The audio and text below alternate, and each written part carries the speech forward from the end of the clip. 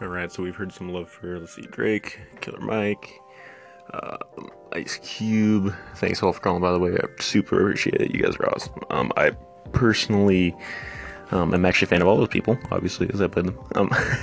Uh, and here you go. Here's some more. Encore, huh? So I was just listening to some Future. Yeah, definitely a Future fan here.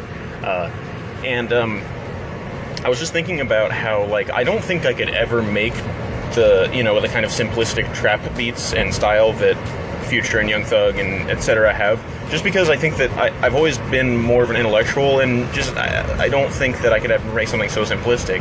I mean, aside from the fact that it's wildly outside of my culture in general, I'm definitely not, a trapper from Atlanta. I'm the opposite. I'm a suburban white dude from Seattle, but yeah, and it's just, like, I don't think I could ever make something so simplistic because, well, I mean, that's possible, but I don't think I could make something so simplistic on a regular basis because it's just not in me to not utilize every ounce of intellect that I have on something that I'm passionate about, and I think that that's how my art would come out, is something, more akin to the Mad Libs and knowledges of the world, where you have these really rich, deep instrumentals that, are tuned properly, are pitched properly, and are super meticulously introduced to the soundscape, more than just something that has, like, a good driving rhythm.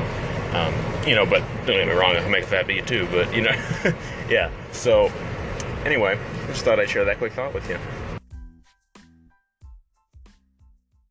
I mentioned I was a Future fan, right?